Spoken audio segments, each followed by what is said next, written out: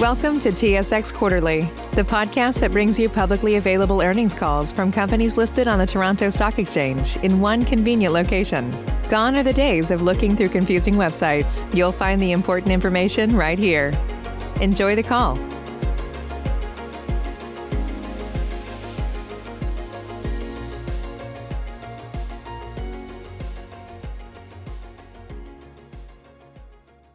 Good morning. Welcome to the CIBC Quarterly Financial Results Call. Please be advised that this call is being recorded. I would now like to turn the meeting over to Jeff Weiss, Senior Vice President, Investor Relations. Please go ahead, Jeff. Thank you, and good morning. We will begin this morning's presentation with opening remarks from Victor Dodig, our President and Chief Executive Officer. Following Victor, Hratch Panossian, our Chief Financial Officer, will review our operating results. Shawn Beber, our Chief Risk Officer, will close out the prepared remarks with a risk management update. We are joined by CIBC's business leaders, including Mike Capatides, Harry Cullum, Laura Dottori-Attanasio, and Jon Hountalas. They are all available to take questions following the prepared remarks. When we get to the Q&A, given we have a hard stop before 8:30 to allow you to get to another call, please limit to one question. This should provide everyone with an opportunity to participate. We are pleased to follow up after the call with any additional questions. And lastly, as noted on slide 2 of our investor presentation, our comments may contain forward-looking statements which involve assumptions and have inherent risks and uncertainties.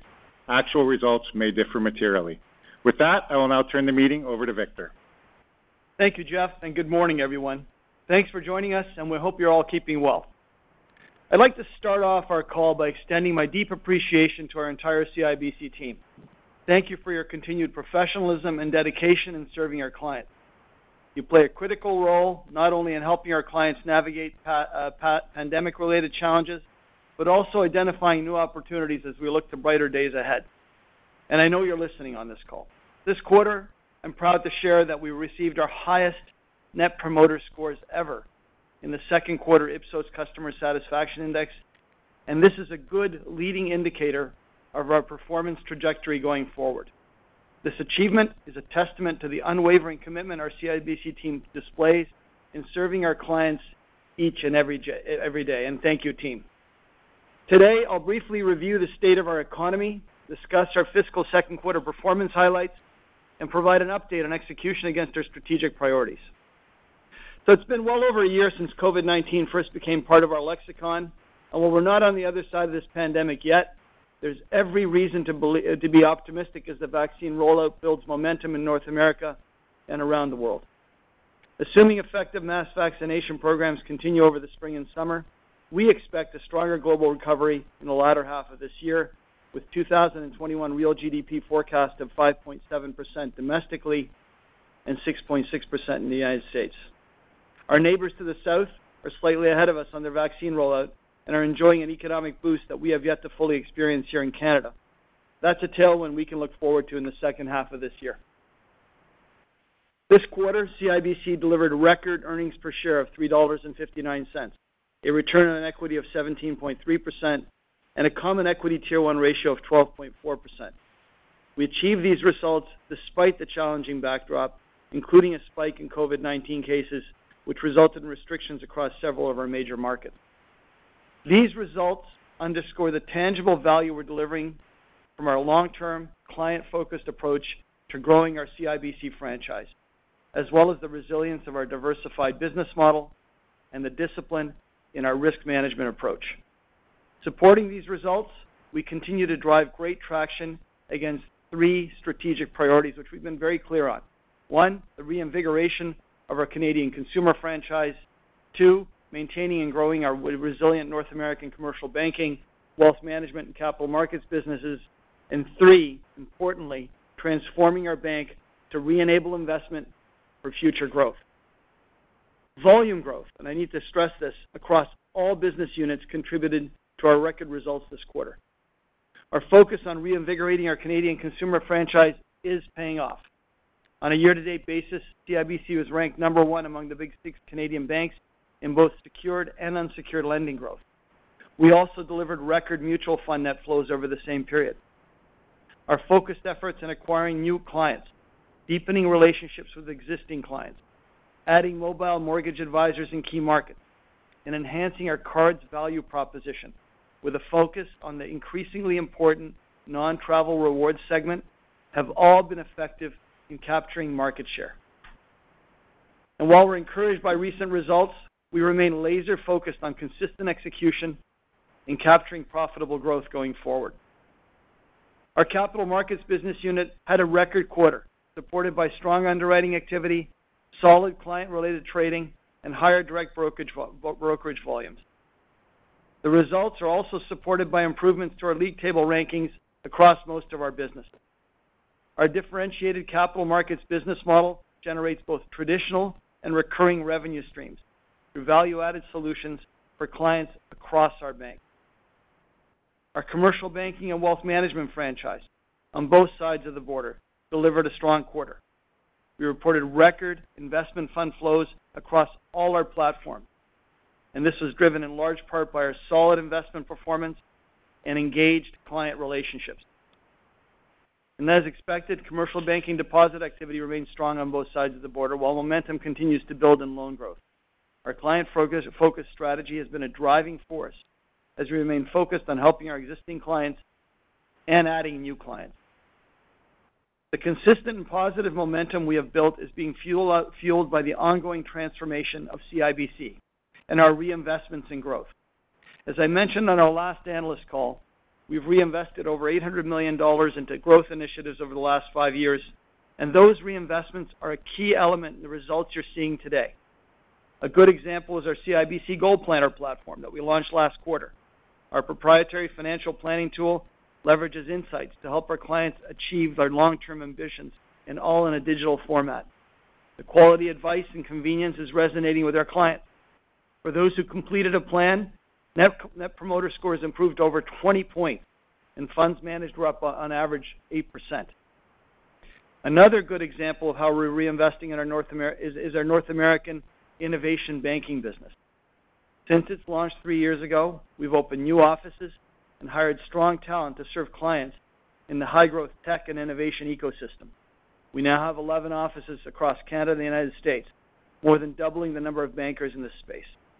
Loan and deposit balances have grown multiple-fold, and the business is self-funding. And we continue to see opportunities for growth within the innovation economy going forward. As we enter the second half of fiscal 2021, we're going to build on our foundational work to date and accelerate our ongoing transformation efforts as we reinvest in initiatives to drive sustainable and profitable growth. I'd like to now turn to environmental, social, and governance considerations, which continue to play an important role in our long-term strategy as we remain steadfast in our commitment to a sustainable future. During the quarter, we signed on to the Partnership for Carbon Accounting Financials Initiative and joined RMI's Center for Climate Aligned Finance, demonstrating our commitment to helping our clients develop practical and scalable solutions to reach their own GHG emission reduction goals. In addition, we're taking a leadership role in sustainability with the creation of our Energy, Infrastructure, and Transition Group within our capital markets business. This is comprised of over 100 investment banking professionals globally who are providing targeted advice and solutions to help our clients navigate to a lower carbon future. From a diversity, equity, and inclusion perspective, we're proud to have achieved gender parity on our board this year. And for the first time in our company's 154-year history, our board is chaired by a talented woman, Kate Stevenson. Our focus on inclusion has also earned us a spot in Canada's top 100 best diversity employers for the 11th consecutive year.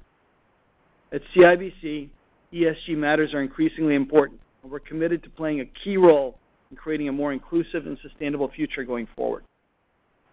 So in closing, our CIBC leadership team has never been more energized and excited about the future. We remain focused on executing our strategy, investing strategically to accelerate our growth, and consistently delivering strong results for all our stakeholders. And with that, I'll turn the call over to Hratch for a detailed review of our second quarter financial results. Hratch, over to you. Thank you, Victor, and good morning, everyone. Starting on slide 9, this morning we reported diluted earnings per share of $3.55 for the second quarter of 2021.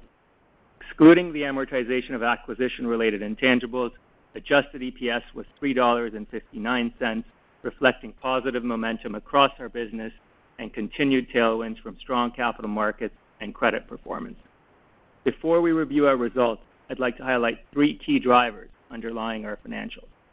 One, our strong balance sheet continues to provide us with significant flexibility to deploy capital in support of our clients, fuel organic growth, and enhance shareholder returns. Two, recent investments have improved our competitive position across all business units while advancing differentiated capabilities in key focus areas. And three, we remain committed to continued investment to further transform our bank and drive top-line growth as the recovery takes hold. The balance of my presentation will refer to adjusted results, which exclude items of note. Our team delivered a strong second quarter, as highlighted on slide 10. We generated net income of $1.7 billion and a return on equity of 17.3%, helped in part by strong credit performance. Pre-provision pre-tax earnings of $2.2 billion were up 14% from a year ago.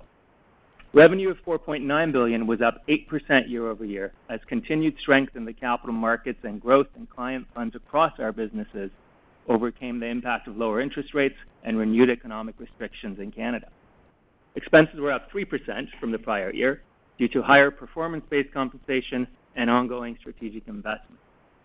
I'll now provide some color on our pre-provision earnings, and Sean will speak to credit provisions later in the presentation.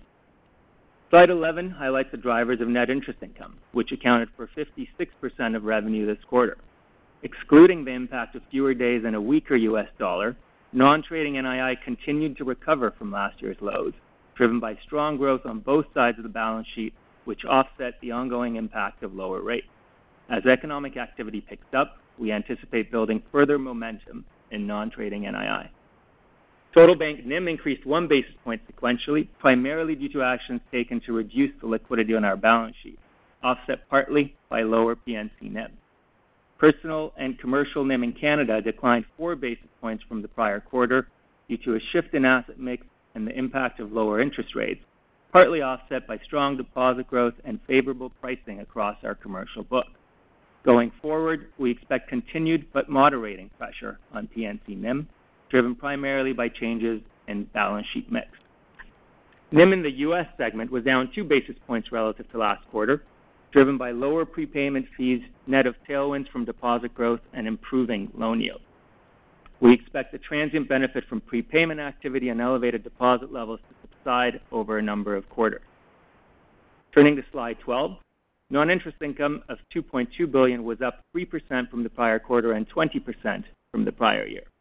Market-related fees were particularly strong this quarter, reflecting robust client activity in capital markets, as well as strong flows and market appreciation in our Canadian and U.S. wealth management businesses. While transactional fees improved over the prior year, the sequential decline in certain categories reflects seasonality and headwinds related to the latest pandemic response measures in Canada. As economic restrictions are lifted, we expect to see an increase in client transaction activity. Slide 13 speaks to the drivers behind our expenses. As we've laid out in the past, we manage our cost base as three distinct components: our operating baseline, our investments, and performance-based compensation. Higher performance compensation due to stronger results was the most significant driver of the year-over-year increase this quarter, offset in part by the impact of a weaker U.S. dollar. Outside of these factors, recent efficiency initiatives provided a substantial offset to increased investments against our strategic priorities, helping contain net expense growth. Going forward, we intend to accelerate investment in our business to build on the recent momentum, but remain committed to further productivity improvements to provide an offset. Consistent with our prior guidance, we expect this to result in low single-digit expense growth in fiscal 2021, excluding performance-based compensation. We anticipate our strong performance to continue through the back half of the year, thus driving total fiscal 21 expense growth to the mid-single-digit range. Turning to slide 14, our balance sheet remains strong, and we continue to have significant resources to invest in business growth through the recovery period. We ended the quarter with a CET1 ratio of 12.4% or 12.2% excluding the ECL transitional benefit. Strong internal capital generation of 37 basis points was partially offset by higher RWAs from accelerating organic growth, net of continued credit improvement in our retail portfolio. We anticipate deploying capital towards organic growth at an accelerated pace as the recovery takes hold and client borrowing activity picks up. Average LCR declined to 134% as we manage down excess liquidity reserves, but remains well above the 100% regulatory minimum. Slide 15 reflects our personal and business banking results, where we are starting to see our revenues benefit from the positive market share momentum across the business. Net income for the quarter was $603 million, up $439 million from the prior year, mainly due to lower provisions on credit losses. Pre-provision pre-tax earnings of $883 million were up 2% from the prior year, driven by robust volume growth and lower expenses.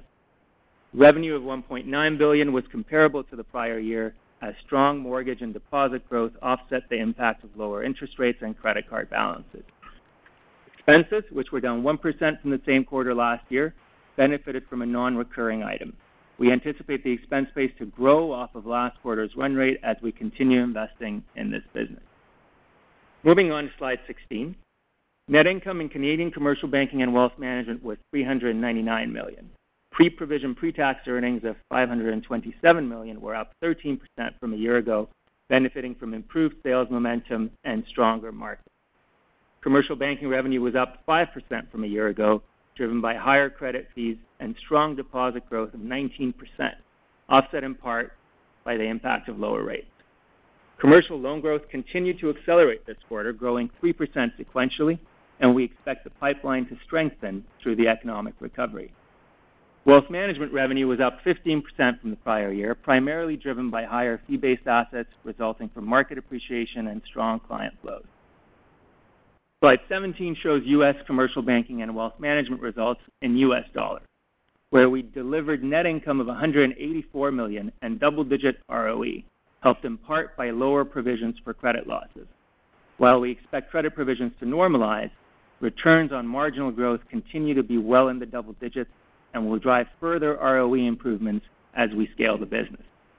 Pre-provision pre-tax earnings of $223 million were up 27% from the prior year, fueled by a 15% increase in revenue as we continue to grow funds managed with new and existing clients. Average loan growth of 4% over last year was driven by new PPP loans, C&I loans, net of lower utilization rates.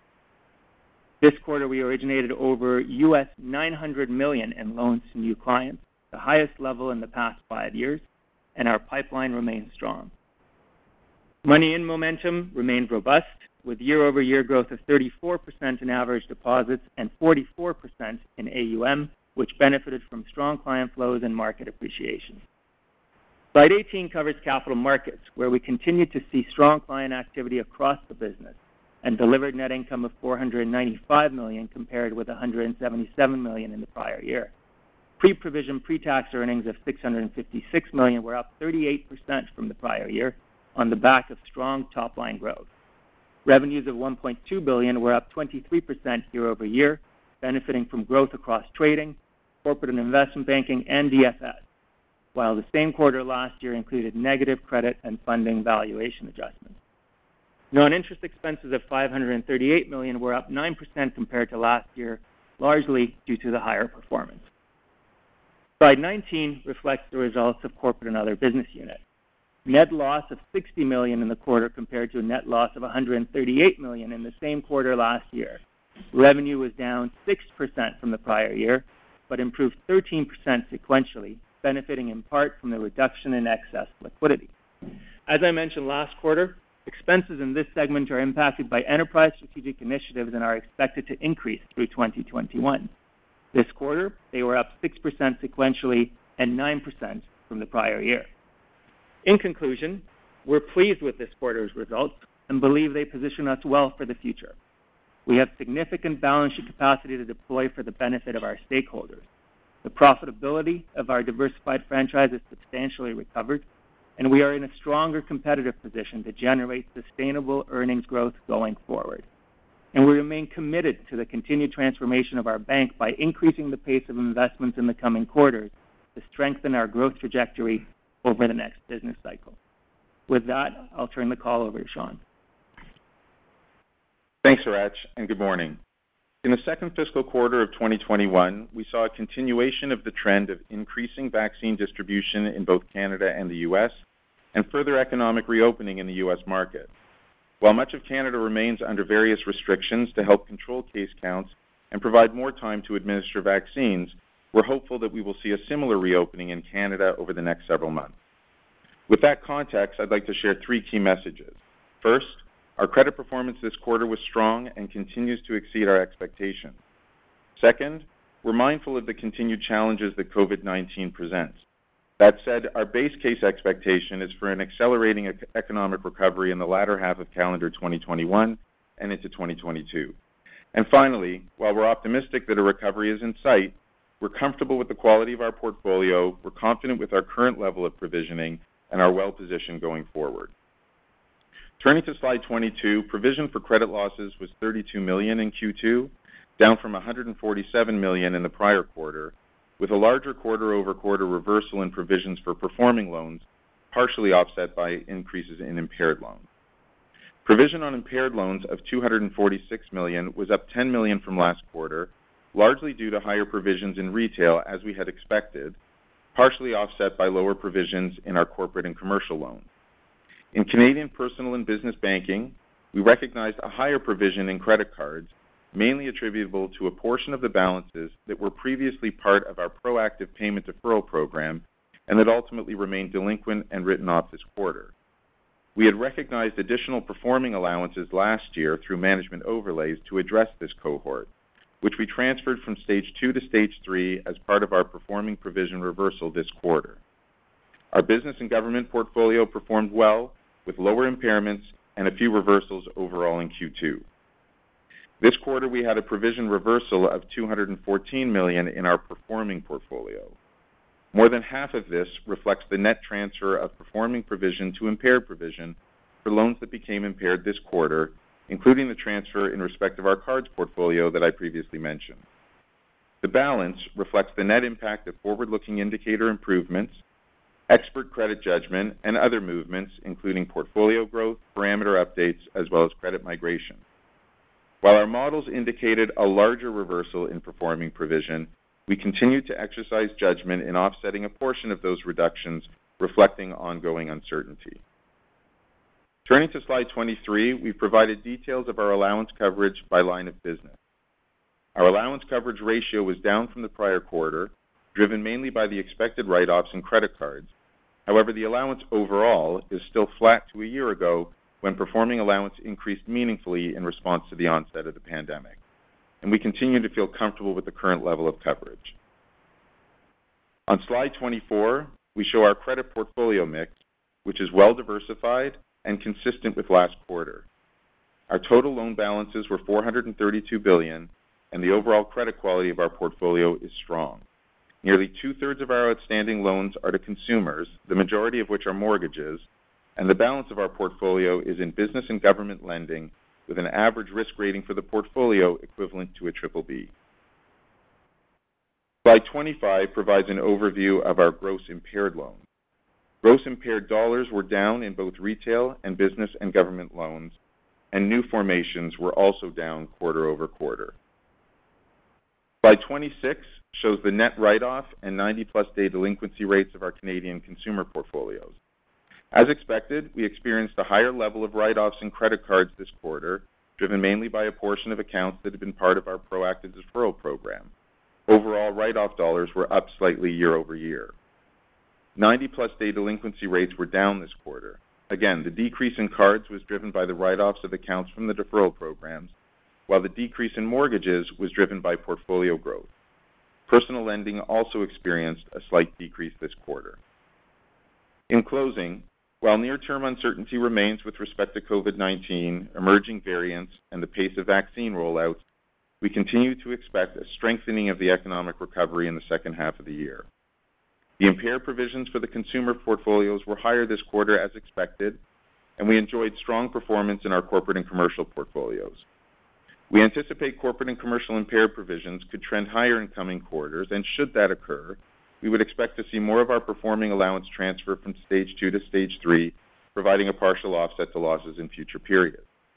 Overall, we remain comfortable with the quality of our portfolios and will continue to be prudent as we determine our allowance levels in coming quarters. And with that, I'll turn the call back to the operator for questions. Thank you. Please press star 1 at this time if you have a question. There will be a brief pause while the participants register. Thank you for your patience. The first question is from Ebrahim Poonawala with Bank of America. Please go ahead. Save big on brunch for mom, all in the Kroger app. Get 16-ounce packs of flavorful Angus 90% lean ground sirloin for $4.99 each with a digital coupon. Then buy 2, get 2 free on 12 packs of delicious Coca-Cola, Pepsi, or 7-Up, all with your card. Shop these deals at your local Kroger, less than 5 miles away. Or tap the screen now to download the Kroger app to save big today. Kroger, fresh for everyone. Prices and product availability subject to change. Restrictions apply. See site for details. Good morning. So I guess you had pretty strong volume growth in 1Q. I was wondering if you can just address an accelerating economy means different things for different loan buckets. If you could address your outlook for mortgage and credit card growth in Canada, and then in commercial loan growth, both sides of the border in terms of how strongly do you think momentum builds relative to the commercial growth you had this quarter. Thank you. Good morning, Ibrahim. It's Victor here. I'll answer a high-level question. I'm going to hand it off to John and Laura and to Harry for perspectives on the economy going forward. So overall, we see the fact there's a pent-up liquidity. We expect that with the economy opening up, particularly in the domestic market, you're going to see heightened consumer activity on the credit card front. You may see continued mortgage growth, and I'll let Laura elaborate on that. Our clients are telling us that they're getting ready for the reopening in a very meaningful way, and I think you're going to continue to see good loan growth on both sides of the border in the commercial bank as well as in our capital markets business. So Laura, why don't you take the first part of that and then hand it off to our colleagues? Sure. Thanks, Victor, and good morning, Ibrahim. So on mortgages, as you've seen, growth continues to be strong. I tell you, we have a good pipeline of activity. So that gives us confidence that we're going to continue to have good momentum in the back half of 2021. On cards, as Victor pointed out, a lot of that will really depend on the opening up of the economy. But when we look at purchase volumes that have started to come back to pre-pandemic levels, it does feel like there's positivity on the horizon. And maybe over to John for a word on commercial. Thank you, Laura. So last quarter, I spoke about entrepreneurs feeling optimistic. This continues to be the case. Across our client base, we're seeing many positive signs. Sales activity is up. Utilization starting to rise. There's more talk of capital expenditure, and we're seeing more private company M&A. So while there's some challenges, you're hearing supply chain, labor to a lesser extent. Overall, we think the good news is better than the bad news. So you take that environment, you take a very healthy pipeline, and we see good growth over the next couple of quarters. I think we did 1% quarter over quarter in Q1, 3% this quarter. That feels like the right zone, and we'll be targeting the higher end of that over the next couple of quarters. And maybe I'll pass it over to Kat. So thank you, John. Much of that is echoed in the United States with the addition that the U.S. economy has clearly started to open up and is picking up steam, and our clients are ramping up for that. They too, the results and the ramping up is muted a bit by supply chain and labor shortage challenges. But having said that, there's a lot of liquidity in the system, and our clients are ready to deploy it, and we see continued growth and a very, very healthy pipeline for Q2. Back half of the year, we think we're going to see very good growth, even net of PPP forgiveness. So it's a positive story looking forward. So with that, I'll hand it to Harry. Thanks, Cap. And just a quick comment on our corporate institutional business. Obviously, this business is well diversified. Our clients are very active, and the pipeline is robust as we move forward. A key part of our strategy is serving our commercial wealth and retail clients. across our platform. And the tailwinds, I think, as you've heard from my teammates, are in place now for economic resurgence. And if that is the case, we should see good tailwinds in this business from a capital markets perspective as well. Got it. Thank you. Thank you. The next question is from Doug Young with Desjardins Capital Markets. Please go ahead. Hi, good morning. Just on the credit side, I think last quarter it was guided to on the impaired PCL side for fiscal 21 of 30 basis points. And I think the quarter before it was higher. So obviously you guided that down and you didn't give an update. Just wanted to see, obviously I would assume it's going to be lower, but any thoughts and updates on that? And then kind of attached to that, as you start to release performing loan allowances, where can the coverage ratio go to? And my question is, if you look at 12 months, can you revert back to the average of fiscal 18, fiscal 19, or is there going to be probably a buffer that you're going to maintain for a prolonged period above where you were on a coverage ratio basis versus pre-COVID? Thank you. Thanks, Doug.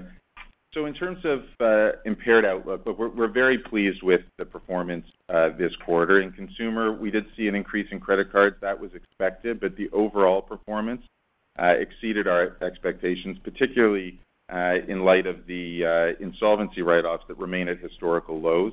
And we saw similarly in corporate and commercial strong performance and some recoveries this quarter. As I said, losses in that portfolio can be lumpy over the course of time, but based on the overall performance and our outlook, I'd expect we have every reason to expect that our performance will continue to exceed our earlier guidance for the balance of the year. In terms of performing provision releases and where we'd end up, that's going to depend on a lot of things. Clearly, we expect as the economies reopen and as economic activity picks up, that we would expect to move back down from a performing allowance perspective.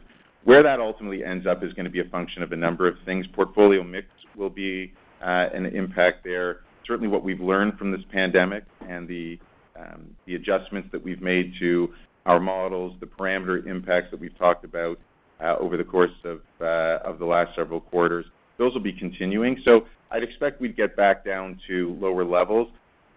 Best guess sitting here today is we probably wind up at a level that's somewhat higher than we were pre-pandemic, but certainly the trend would be back down towards those types of levels as adjusted, and it will be dependent on those factors that I mentioned in terms of where that ultimately shakes out.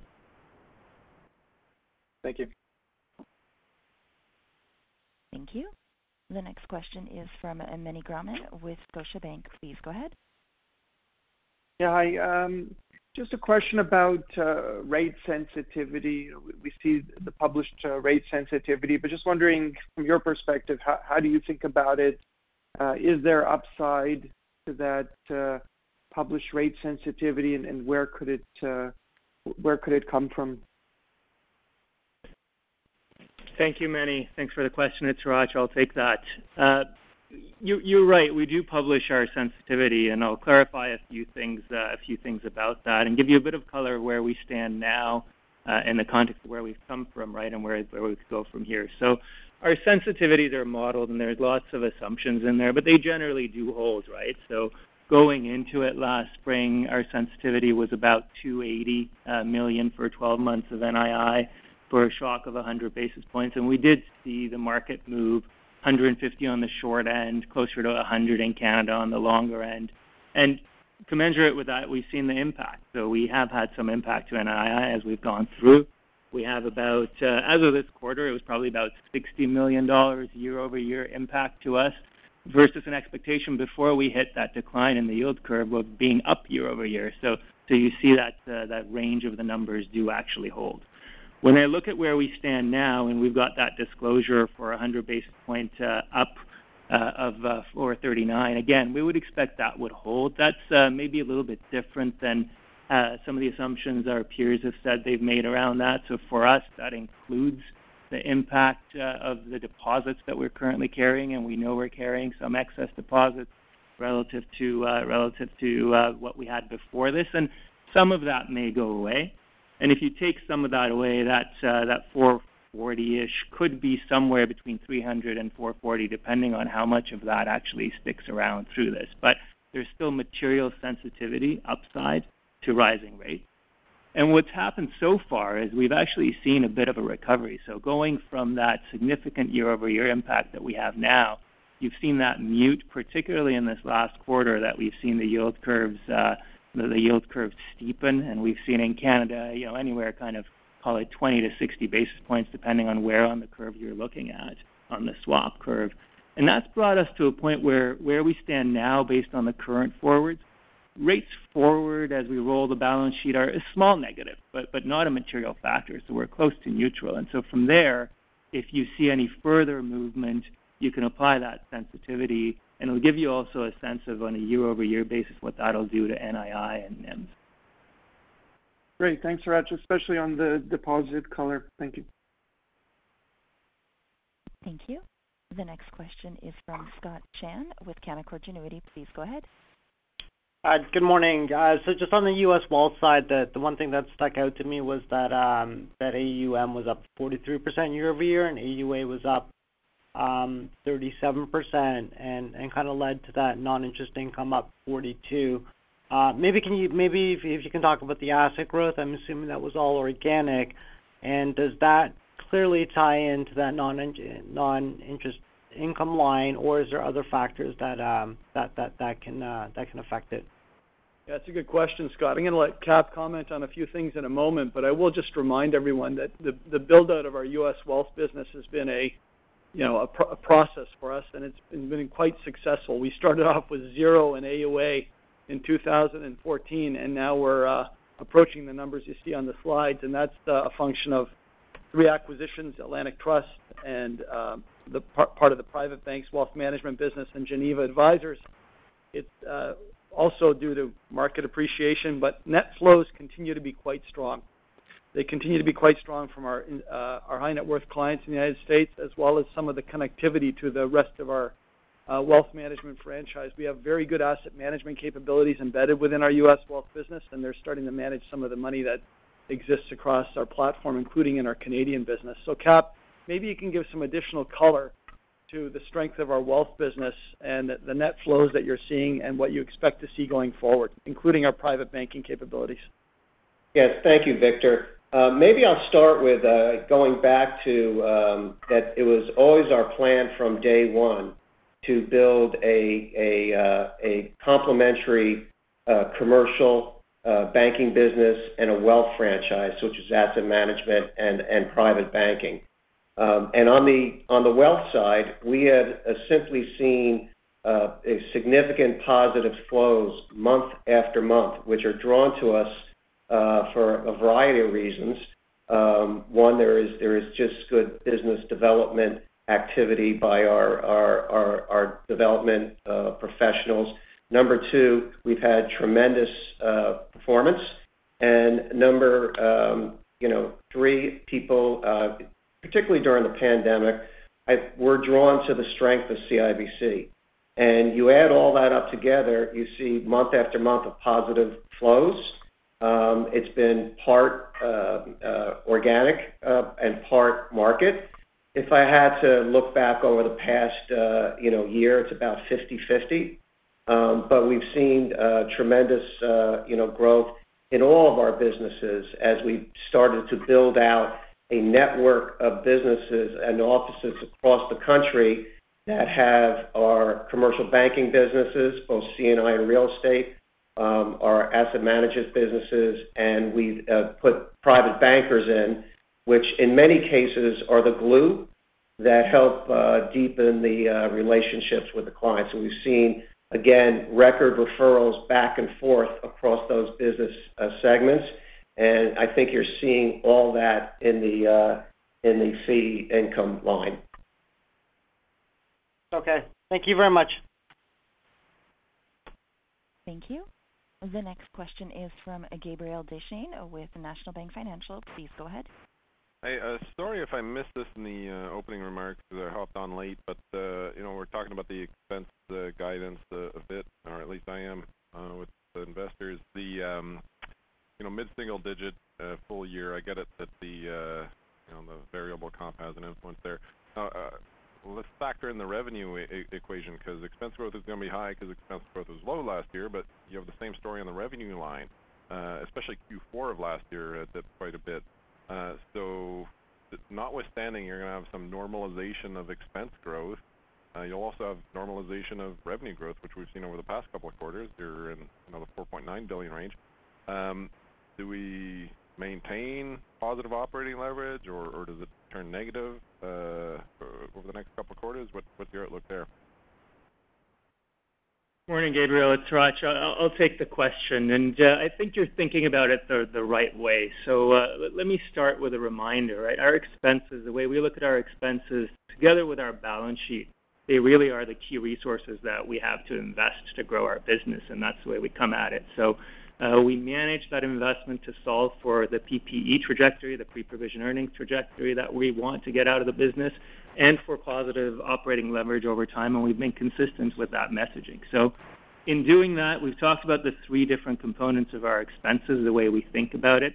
And performance-based compensation is a big factor, and it is a big factor here this quarter. But outside of that, what we come into every year looking to do is to manage those two other elements to balance the investments in the business for the long term with the short-term impacts from respect to pre-provision earnings growth and with respect to operating leverage. And a lot of that depends on the top-line environment which you're touching for, right? So 2021 is a good example. So maybe let me touch on what's happened so far and what we expect going forward on that basis. So we signaled coming into the year that we were aiming to produce pre-provision earnings growth year over year in what we thought would be a tough environment, and that we would look to contain operating leverage from being too negative. And that's why we thought that the right level, based on our expectations at the time of the top-line growth, that would mean low single-digit growth in expenses. And that's what we've been doing. And you see that in the little chart we provided in our investor presentation. We've done that in Q1, and we did it again in Q2, is we've invested, but we've also found efficiencies to contain that net expense growth. So overall, the year's turned out better on the revenue front. It's been the case in the front half, and we believe it'll be the case in the back half, as you mentioned. That's been because of the environment. Markets are strong, but it's also a lot of what we're doing. It's the momentum in the retail business. It's the momentum across our commercial businesses, wealth businesses, and capital markets. So it's a result of the investments we've made, and the investments are paying off, and we're seeing the top-line benefits of that investment. So the first half, 9% pre-provision earnings growth, 3% positive operating leverage year to date. So both of those elements are exceeding our full-year guidance. And so we've taken that into account, and we look at the back half. So when we look at the back half, we still feel very comfortable that we're going to beat those targets of pre-provision earnings growth and contained operating leverage for the year because of the performance continuing into the back half. But as the revenue line ends up being higher, performance-based compensation will go along with that, particularly in the market businesses. And that's what's going to take us to that mid-single digit. So X that, we still think that low single-digit expense that we were solving for is what we will do. But even underlying that, we've increased our investment levels and we've increased our efficiency relative to what we would expect coming into this year. And that's the way we're going to continue thinking about it. Investing in the long term, finding efficiencies to build on the momentum that we have, but also contain that operating leverage impact and produce some growth. So that the first half 3% op leverage closer to flat in the second half? I think for the full year, we're looking to contain it around the flat level is the way I would look at it. Okay, and then a quick one on inflation. How are you factoring in inflationary pressures on your or underwriting practices? Housing is an obvious area of inflation, and on the commercial side, you've got businesses dealing with higher input costs, so that's increasing risk there as well, I would imagine. Yeah, let me comment on inflation overall, and then I'll hand it off to Sean on the underwriting practices piece, which remain consistent and of high quality, I would add. So I think we're all seeing the price pressures that are out there. I think we all know it's a function of basically three things: supply chain disruptions, labor market friction, and commodity prices. And, people classify it as transitory or episodic. Our belief is that that is likely the case. Our belief is that central banks will start acting. You see what the Bank of Canada has done on their tapering messages and what the Fed has started to signal as of this week. So while it's difficult to predict, where inflation is going, our belief is that central bankers will act prudently and things will settle down over time. That'll hopefully result in a more normalized environment, normalized inflation, normalized interest rates, which is all good for the banking sector. From an underwriting perspective, let me hand it off to Sean. We've been consistent, as I said, from the very outset in terms of credit quality and our focus on that. So, Sean, over to you. Yeah. So, Gabriel, thanks for the question. And look, we're focused on it as well. We've made certain changes to our practices. Just when we look at certain regions with very high growth, we do certain amount of risk overlay, as I call it, in terms of how we're looking at those particular markets. But from an underwriting perspective, we continue to see stable debt service metrics, which is one of the keys in terms of our underwriting practices on the RESL side, and clearly house price appreciation for the overall portfolio is a net tailwind in so much as LTVs. But the real focus is on the income and on the debt service ability, and we feel comfortable with that both from a overall portfolio perspective and from a new originations perspective. Right. Well, a much deeper discussion for an earnings call. Well, thanks for that. Thank you. The next question is from Mario Mendonca with TD Securities. Please go ahead. Good morning. Laura, if we could go back to your comment about credit card spend returning to pre-pandemic levels. Imagine there's a bit of a lag on when we'll see that play out in the actual credit card revenue, because the numbers obviously are still lower today than they were pre-pandemic. So how do you see this evolving? Do you expect to get back to pre-pandemic revenue levels in cards in the near term, or should we really think of this as a 2022 story? Good morning, Mario. I think a bit of a longer-term story in that purchase volumes have come back. So we're up like 20-21% year over year.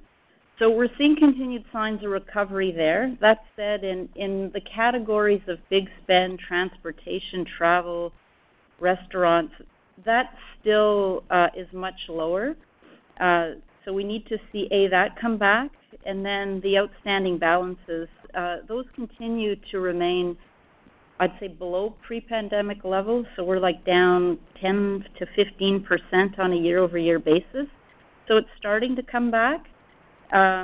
We've held up, I'd say, relatively well relative to industry because we continue to have improvement in our market share. But I do think it'll take time for that part of the business to come back for us to see increases in the outstanding. So it does feel more like a 2022 event, as you suggest. Okay, and then if I just go to card volumes or balances, as you were talking about, sequentially the balances declined a little more abruptly than I expected. I think there was some seasonality here. So if I go back, I do see that Q2s generally cards are lower, but it was a bit more pronounced. Was there anything in particular this quarter that would have caused that sequential decline? No, nothing other than seasonality, as you mentioned. So nothing to highlight. All right, and then just the final one on credit card losses. Hratch, I think, or Sean, I think we know why credit card write-offs spiked so much this quarter. That was obviously a little more than I would have expected. Does it start to normalize from here, or was that essentially, is that a catch-up quarter and everything should be a little more normal around the 3% range going forward? Yeah, Darko, thanks for the question. And yeah.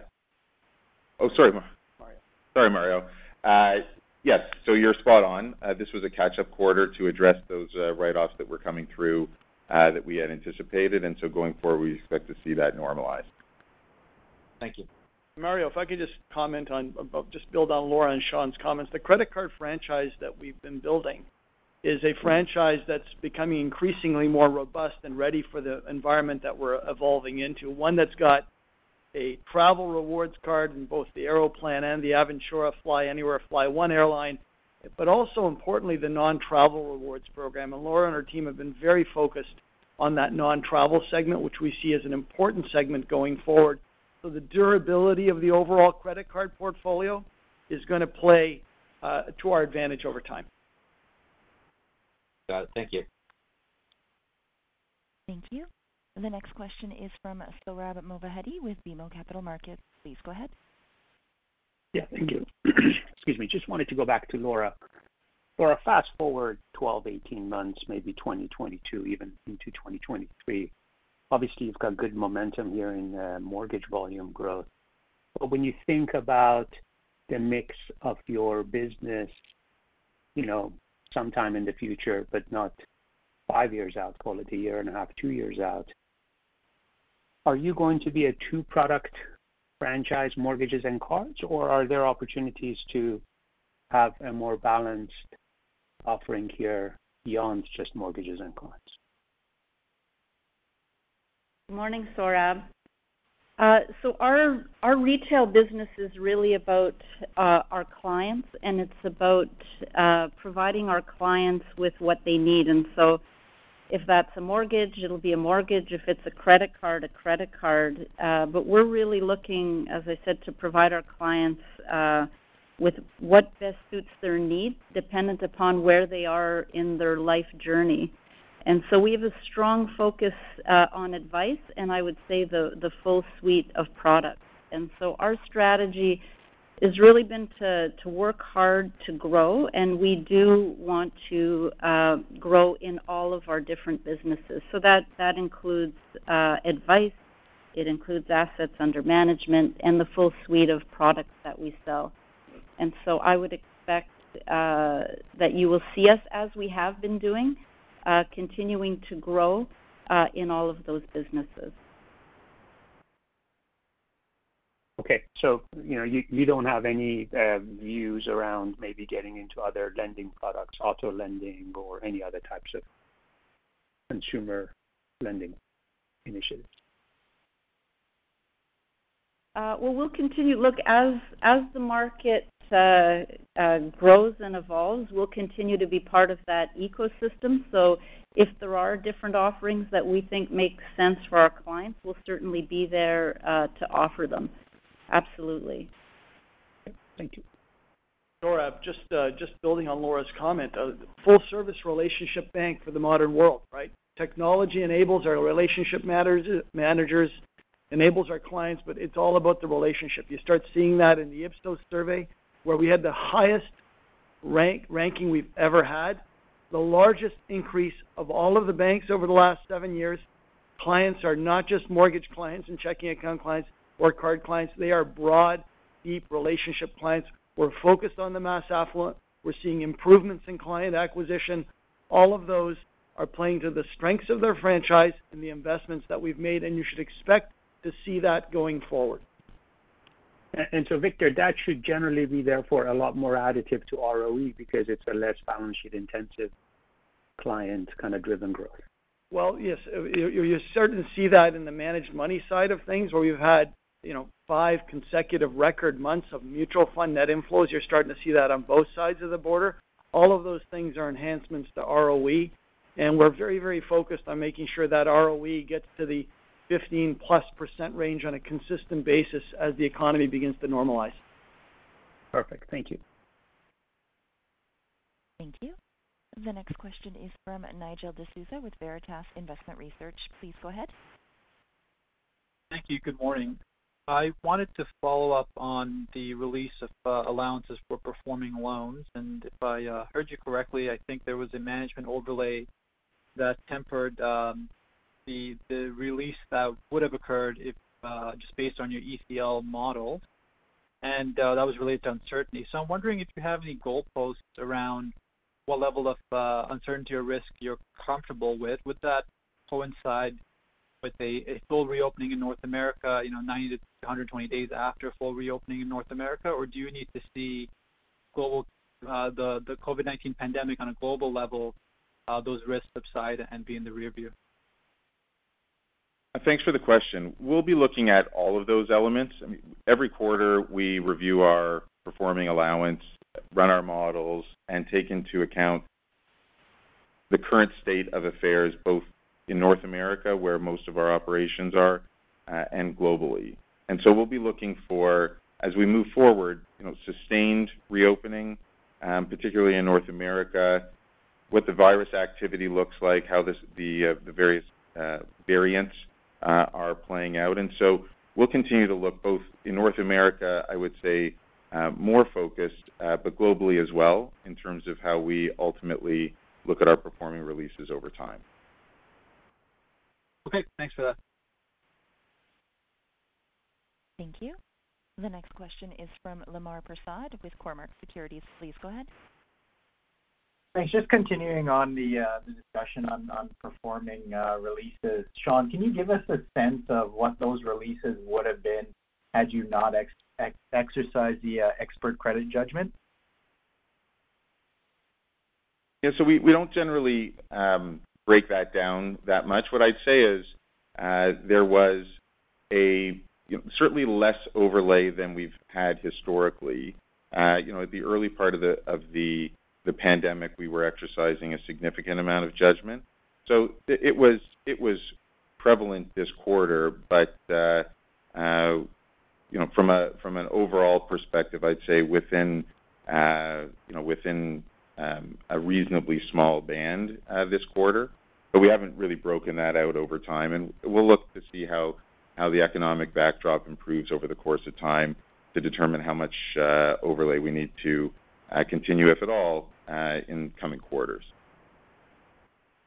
Okay, thanks. And then just a quick one for Laura. I'm wondering if you could talk about your thoughts on the impact of the more stringent stress test on your domestic mortgage book. Yeah, sure. When we look at that, again, we think we've got a solid pipeline as we look to the future. That said, the impact could be 5, maybe 10% on originations. So I don't expect it to have too much of an impact. I don't know if Sean would like to add to that. Yeah, so we've looked at our originations to this point and over the last little while and compared it to that. And so, as Laura said, 5% or less would be sort of the range that I'd expect for new originations in terms of impact. Thank you. Thank you. There are no further questions registered at this time, so I will now turn the meeting over to Victor. Thank you. Lamar, I just also add that irrespective of the impact, you'll continue to see us grow and deepen client relationships and move forward on market share, which is something that's notable across our franchise consistently quarter after quarter. That's what we're focused on. So look, throughout the pandemic, our client-focused strategy, diversified portfolio, and disciplined risk management has positioned us well to deliver strong results for all our stakeholders. I said this at the beginning of the call. I hope you got that feeling from the leadership team because that's absolutely what we're focused on. Our client-focused culture has enabled successful execution against our strategic priorities, and we've been very clear on the 3 priorities that we have. I and my leadership team have deep confidence that our bank will continue to perform at our highest level in the next phase of our transformation journey as we invest to accelerate long-term, sustainable earnings growth. That is the focus. Thank you for your continued support and your interest in CIBC. We are truly just getting started. We look forward to speaking with you in 3 months' time, and I'd encourage you all to enjoy the summer months. Thank you. Thank you. The conference has now ended. Please disconnect your lines at this time, and we thank you for your participation.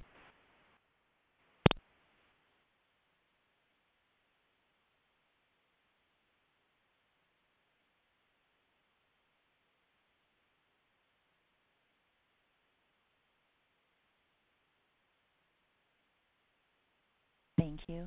The conference has now ended. Please disconnect your lines at this time, and we thank you for your participation. Save big on brunch for mom, all in the Kroger app.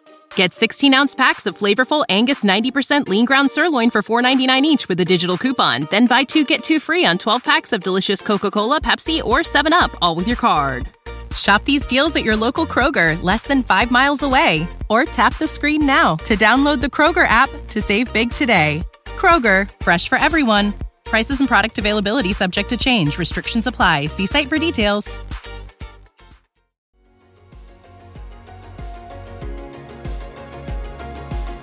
Thank you for listening to TSX Quarterly. If you enjoyed the cast, remember to leave a good rating. And remember, for any additional inquiries, please consult the company's investor relations section on their website. See you next time.